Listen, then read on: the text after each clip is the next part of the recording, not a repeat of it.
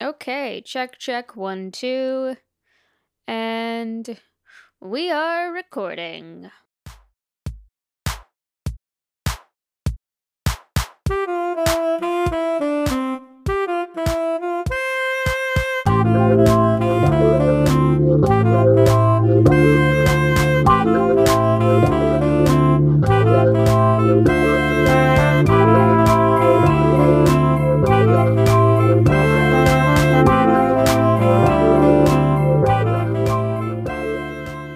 One question, one topic, multiple perspectives for each one. You are listening to the Young Catholic Podcast. Welcome back, everyone, to another episode. As mentioned last week, today's episode is part 2 of my interview with Father Monts regarding the Blessed Mother. I don't normally do this, but I want to discuss the next couple of episodes as well because they're going to be a bit different than the normal ones or the ones that have been done in the past. The Blessed Mother is such an important person, and her relationship with her son Jesus and her relationship with us is different than our connections with other saints, like our confirmation saint. Don't forget, she is our mom too. So, to spice things up, the next 2 interviews are not going to center around the same theological questions that I did with Father Monts. Rather, they're going to center around personal relationships with Mary and her role in motherhood. I'll be interviewing my mom and one of her friends separately about their connection with Mary and the evolution of their relationship with her before and after they became mothers. Mary's role in our lives is such an unbelievable blessing, and my hope is that these interviews might offer you inspiration into how you can deepen your relationship with her as well. Don't forget to give us a 5-star rating on iTunes. Follow us on Instagram at theyoungcatholic_podcast, and send us your questions about Catholicism on our website, tycpodcast.com. At the end of the day, your questions are what is going to keep this podcast going. Okay, and here is part 2.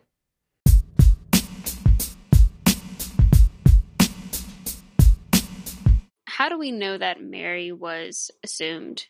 I feel like it's very much in line with the Immaculate Conception of just it's a pivotal part about who Mary is. Sure. So yeah, and so this would be another one where, again, we don't have at the very beginning from Scripture this clear statement saying, and then on this date, Mary was assumed into heaven. Right. But again, it's in the unfolding of our tradition, and to say that whatever is going to be taught about Mary as a definitive dogma would have to have established itself or been present in some way throughout the unfolding of salvation history. So, there could be made a case for where that's present and how that was taught by different figures within the history of the church. In terms of its definitive declaration, this doesn't happen until 1950. And I think it's a significant moment in history. And this goes into, I think, the unfolding of God's providence. Why didn't God choose that we as a church would declare all of these dogmas, let's say, year 1, right? So all of these things are established about Mary. They've been taught throughout all of history. What would be the purpose in waiting until the year 1950? When we think about the historical moment of 1950, we're following upon World War II, a moment of tremendous disintegration for humanity. If we think of hundreds of millions, right, of human persons killed through the machinations of war that unfold through all of this. So how many souls were lost, just the sheer terror that humanity unleashes upon itself through all of this. I think there's something to be said for why God in his providence chooses that particular moment to have this declaration of the dogma. And I think in this case, I'm sure we could come up with all sorts of other ideas, but the one that comes most to mind in terms of why at that particular moment in history is certainly that would be a moment in history when we're not thinking very highly of the human person and of what the human person is capable of. And yet this particular dogma of our Blessed Mother, right, being assumed body and soul into heaven, again points us to the great dignity of the human body, that which had been so disregarded, that which had been so desecrated. I think in God's providence, he's using that moment, working through Mary, through the church, to point us back to the great dignity of the human body, that the human body, redeemed by God's grace, is assumed into heaven. This body of Mary is assumed, she's assumed body and soul into heaven. And so I think that would be my understanding of, like I said, it's not a definitive response to this by any stretch of the imagination, but a way of saying, well, why would God choose that particular moment in history to do this? And that's what I tend to think of. It was a response by God, in some sense, to what was such a horrible period of human history. In part, you have already answered this, but if you wanted to add any more to this, as Catholics, is it possible to have a relationship with Christ and not Mary? So I would say theoretically it's possible. I don't think it would be recommended, right, is what I would say. So it's possible.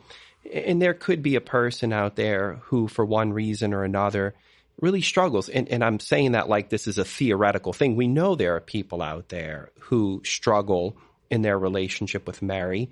It could be because of a difficulty in the human relationship they had with their own mother, for example, that they have a very grave difficulty in finding comfort in that title of mother. So there are people who struggle in their relationship with Mary. I think we would be called as Catholics to try and work through that difficulty, and even with an open heart to invite God to soften our hearts, to be able to come to understand the role that Mary played. And ultimately, because of the role she plays in salvation history, we at the very least have to honor that and thank that, is what I would say. But at different moments of our lives, each of us will be responding to God's grace as it's being given to us. And while that grace may in a particular way be manifested through Mary's intercession at a moment of our lives, it may not always be that way. And so, going back to what I was saying earlier about the Trinity, of feeling like we would have to sort of like equally divide up our time between the persons of the Trinity, we ought not to feel guilty, in a sense, if we don't have a specific time slot allotted to Mary every time that we pray, but by virtue of her role in salvation history, I think it's vitally important. I would say I think we would be foolish, in a sense, not to turn to Mary because of the particular role that she has played in salvation history, and how God, in his providence, includes her in his work of salvation. So she can be a tremendous aid to us. And so we are sometimes cutting ourselves off from what can be a very profound aid to us. So we're only hurting ourselves to some degree. But at the same time, saying that, I want to be sensitive to those persons who, for one reason or another, might struggle with being able to relate to Mary in that sense. Not to feel guilty about that, but just to, in a very gentle way, ask the Lord, help me to overcome this struggle, and to really try and invite Mary to teach them a different perspective on that word mother, for example, if that's where they struggle. Right, of course. I know this is a good follow-up question. What is the importance of the rosary? I guess, why is it so important? Is this something that we should be saying daily or as often as we can? I know, at least personally, especially with what you were just talking about, I know during just a part in my life where I was very much just struggling with different things, and I can remember one of the things that definitely kept me going was every night I would say the rosary and just how powerful it was in the sense of how much peace it would bring me, which definitely attests to just how you would feel with a mom comforting you in For so many sure. ways, No, for sure. Yeah, so certainly the rosary has this long-standing history within our Catholic faith, and is one of the, I would say, most central devotions that we have in our Catholic faith, and I emphasize that word devotion there because it fits into the broader context of all of our devotional prayers that we offer up. So maybe first to say a word to people who struggle with the rosary. So to say that first. If you struggle with praying the rosary, know that you are in the company of one St. Therese of Lisieux. So Therese of Lisieux had her own struggles with praying the rosary.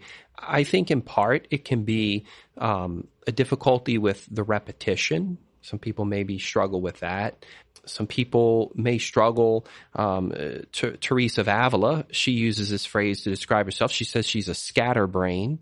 And so she said that she needed sort of briefer moments of focusing on the Lord. And particularly what was helpful for her was focusing on our Lord's humanity, but in sort of like brief spurts from time to time. And so for some of us, maybe the rosary is a struggle. And if that is the case, that's why I wanted to use that example of Therese of Lisieux for people to know, like, you're in safe company in that sense. And we need not feel guilty if we struggle with praying the rosary. The rosary is a form of devotional prayer that in God's providence has been given to us, and it can be a very powerful and very helpful devotional prayer. But not everyone must pray the rosary every day, right? The church certainly doesn't declare that as one of the necessary principles of the faith, that you must pray the rosary every day.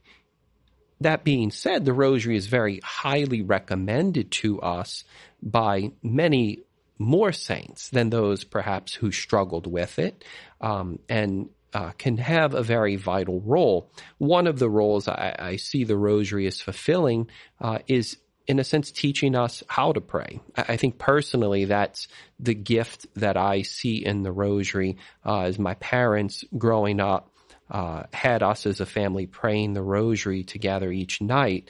I think what it taught me was how to meditate, how to reflect on these different aspects of the life of Christ, to lift up my intellect, my imagination, to give that over to this particular moment of the life of Christ, this moment of the Blessed Mother, to these important events of salvation history, and as we say, to meditate upon them, and to recognize in praying the rosary that we're doing that action of meditating with the Blessed Mother, that she's there at our side, she's aiding us, she's helping us. And so I give a lot of credit to the rosary and particularly to my parents for teaching me how to pray the rosary and for encouraging me in that prayer, for teaching me how to pray. So I think the rosary can be a very great way for someone just to learn that habit of meditation, of lifting the intellect up to the Lord, of stirring up devotion, love within our own hearts. And that's the real essence of the rosary, is meditating deeply upon the mysteries of the life of Christ. And those figures within the life of Christ who have significant roles in salvation history as well. It's not, as maybe some would say, worshiping Mary. If someone were to use the rosary for the purpose of worshiping Mary, it's a misuse. It would be an abuse of the rosary. But that instead, the rosary is meant to be this instrument to pray with Mary in meditating upon those mysteries of our faith that are these significant moments in salvation history. So that would be sort of my answer to that, I guess. Gotcha. I wanted to ask you as well. I had heard that at one point in time, when people would say the rosary, it wouldn't just be the glorious mysteries. It would be all of the mysteries. So they would essentially, pray the rosary for every single mystery that there was. Is that true, or? So no? I think there have been different developments of the rosary. Much like any of the things we've been talking about today, the rosary was not something sort of handed down in, the year 33 AD, and then we have this like perfect script of how it's meant to be done. But it's something that develops over time, and that we can see certain patterns that existed prior to the rosary in terms of habits of maybe praying, either praying with beads, for example, or praying in a certain repetitious way. That these are just methods that I think humans in general, like, because it's also not even something that's unique to Catholicism, that within other religions there's practices of praying with beads, which can obviously help in terms of kind of keeping a count, so to speak. But also given a certain direction to that meditation. So it's seen in that context of a tool that I think can be very helpful. And I see it as a way of God kind of accommodating himself to that human condition. That, number one, it's a tangible thing, something I can hold in my hand. It's something that can be prayed, in a sense, in short spurts. And then it directs my attention to those very core mysteries of our faith, which are very important for us to ponder over. And while there are other ways that we could certainly ponder over those mysteries, I just think there's something to be said for doing so with Mary, and in a very real sense, asking Mary as we pray to pray for us and to pray with us in that sense. And I've definitely talked about this on this podcast, but there are now so many different aids if you are struggling with the rosary. So I know that it's a podcast, but all it is someone saying the rosary, and they have different background noises depending on what it is you're looking for. I know my favorite one is just an acoustic guitar. Sometimes it just, not that you need anything per se, but it's... No, but that can be helpful. I mean, there's a scriptural rosary, for example, where with each bead of the rosary, there's maybe a passage of scripture given, which is meant to help direct your attentiveness to that particular mystery which you are pondering. And I think, again, here there ought to be a certain freedom. Sometimes we can get a bit locked into our way of praying the rosary, let's say, and to think that that's the way everyone ought to pray the rosary. But there ought to be a certain flexibility. There has to be a real human element to how we pray the rosary. Certainly, like, it gives us a structure upon which we would build, so to speak, and that is an aid to us. But there ought to be a certain freedom in the praying of the rosary. And the ultimate goal of the rosary is not to complete the rosary perfectly, but the ultimate goal is to foster devotion and love for our Lord. Right. So it's a tool to help us. I'm so glad that you said that, because, and I know so many people can relate to this. I know sometimes when I'll be saying the rosary, there'll be certain decades or certain parts of the rosary where you are locked in. Yeah. And then there are definitely certain parts where as soon as you just finished saying, I don't know, the last 3 or 4 Hail Marys, that you were zoned out. Yeah. And so there's always, at least for me, I know that there's always some guilt of, okay, I feel like I need to go back and I need to start over again. So I'm glad that you said that. Yeah, and I always remember when I was in seminary, it was probably a few years in, but my spiritual director told me something that I've always held on to. And he said, look, if you're praying the rosary, and if you've only gotten to that very first Hail Mary, and the Lord, brings your heart to just this place of deeper meditation or to contemplation, stay with that. Like, don't fight with the Lord. Well, I've got to finish my rosary, Lord, and kind of resist him in that sense. But instead to recognize that ultimately the rosary is this tool. It's meant to lead us into deeper union with Christ, and Mary is helping us through that. And so if it happens on the very first beat of the rosary, like, don't feel like you have to complete it. It's not a feat of strength, so to speak, but it's there to help to draw us into deeper union with Christ.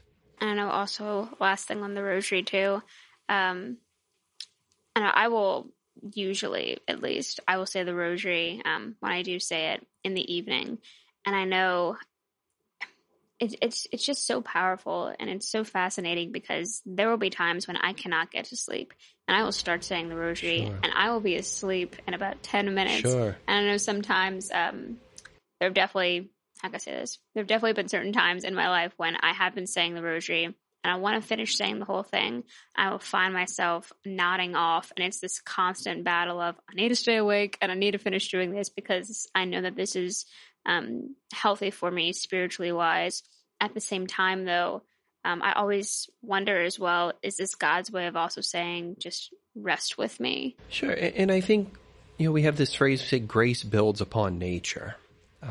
And it's one thing if I've taken a vow to God, and as part of my vow in religious life or something that I've promised to pray a rosary every day. If I haven't done that, I don't have a moral obligation, let's say, to complete the rosary from start to finish. If I fall asleep while praying the rosary, it's okay, right? Obviously, we want to try and not make a habit of these things. Like, if we're always waiting till the very last minute, of our day to pray, and so we're never really able to enter in with any kind of devotion, then we, I think, need to adjust or tweak our schedule in some. Perhaps there's an over busyness to our day, something of that nature. But if we should fall asleep while praying the rosary, I don't think we ought to feel guilty about that. Certainly, it's that idea. It's not a feat of strength. I can complete all of these beads, but it's about how it moves our heart. And if we are, tired at a particular moment, I think, we ought to honor our human nature. We're not angels. We have bodies, and so we need rest. We need sleep. Okay, so the last question. Why do we refer to Mary as different titles? So Our Lady of Guadalupe, Our Lady of Fatima. Why do we do that if they all represent her at the end of the day? Yeah, so I think this is, again, part of that aspect of God accommodating himself to our human condition, and that go back to that phrase of Jesus, the Word was made flesh, the incarnation. He enters into our world, he enters into our very life, to time and to space. And in a very real sense, there's an unfolding of that pattern of the incarnation, even in the way in which Mary operates, so to speak, through God's providence, that she will appear at different moments in history, and that even her appearance is different. That generally when she appears in these different places around the world, that she accommodates herself to the real physical appearances even of the people. So if she appears at Guadalupe, she's going to look like a native of that place. If she appears in Japan, she will look Japanese. And I think it's this very real sense of Mary really entering into our lives, God entering into our lives. And it helps us in that sense to be able to relate, that we more easily relate to that which is familiar to us. And so I think I see all of those different apparitions as they happen as God's way of accommodating himself to us. And it's important to recognize in that how much God wants a relationship with us, and how much our Blessed Mother wants a relationship with us, that they, in a way, we could say, go out of their way, so to speak, to take down certain things that might be barriers. Like if it's appearance, I can't relate to this image. Well, I'm going to accommodate myself to an image that you can relate to. And that, to me, almost more than anything, reveals the heart of God, a God who loves us so much that he desires this. He really wants a relationship with us. And Mary, in this sense, really wants to take a very active role in our spiritual lives. She really wants to serve as our mother. She really wants to serve as someone who can lead us closer to Christ. So whatever she can do to take those barriers down, that's what she's trying to do. I think from our own perspective, it's not necessary then that we have a devotion to all of these different manifestations, but to see which ones tend to draw our heart more. I think this is where reading about them, reading the different messages of these apparitions, the different details, can be helpful for stirring up faith within us. And there might be certain elements that kind of captivate us and draw us to the Blessed Mother in that regard. And so, doing a little research on our own part about the different apparitions can be helpful, but not to feel like we have to sort of put all of the different ones into our toolbox, but to go with those that most stir up devotion within our heart in that sense. I know those are all of the questions. Is there anything you would like to leave off with, or just with what you were saying, with just reading about Mary? Do you have, and it's okay if you don't, but do you have any recommendations of different books for maybe people who are trying to, for lack of a better term, kickstart their relationship with Mary, or even for people who maybe are devoted to Mary and just to continue that devotion and to continue that reverence to her? Yeah, I think the very first thing I would recommend is in a way of just simply asking Mary, like with an open heart, if you don't really have a relationship with her, to say, Mary, can you please in some way manifest yourself in my life? Can you in some way help me to come to know you more deeply? Can you reveal yourself to me in some way? I remember at one point in my life, it was actually when I made a pilgrimage to Lourdes, and that would be another thing I'd say. Make a pilgrimage to these holy sites that we have, and you will encounter Mary, and in a real sense, Mary will encounter you. But I remember making a pilgrimage to Lourdes, and the particular grace that I asked for was that Mary would reveal herself to me as woman. And it was as I was coming back from the pilgrimage that I realized the way in which Mary chose to do that was through several of the women who were on the pilgrimage with me, that they showed forth different aspects of the beauty of woman, of motherhood. And through them, I came to understand Mary more deeply. And so that would be my first encouragement, is just simply to ask Mary really to reveal herself to you and to be open to that.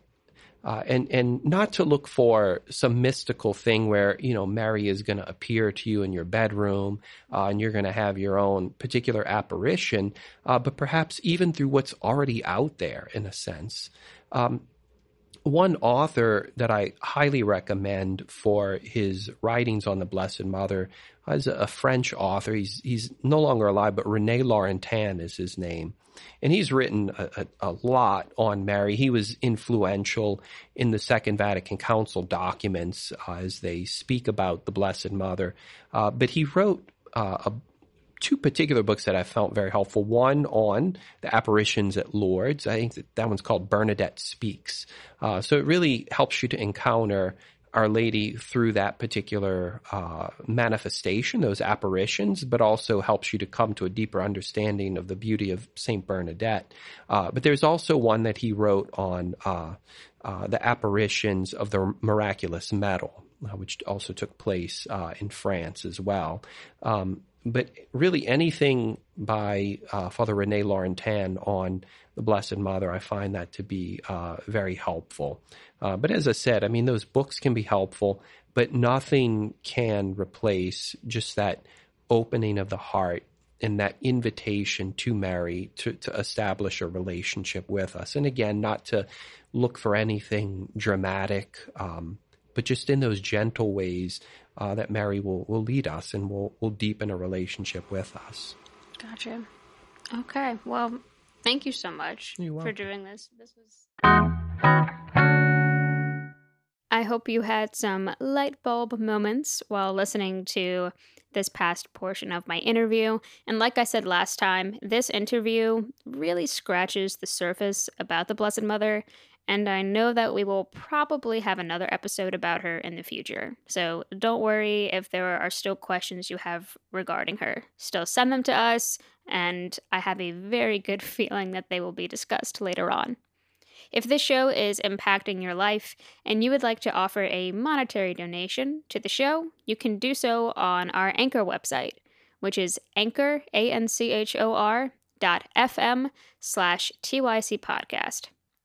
Don't forget to come back next week to listen to my interview with my special guest, my mom.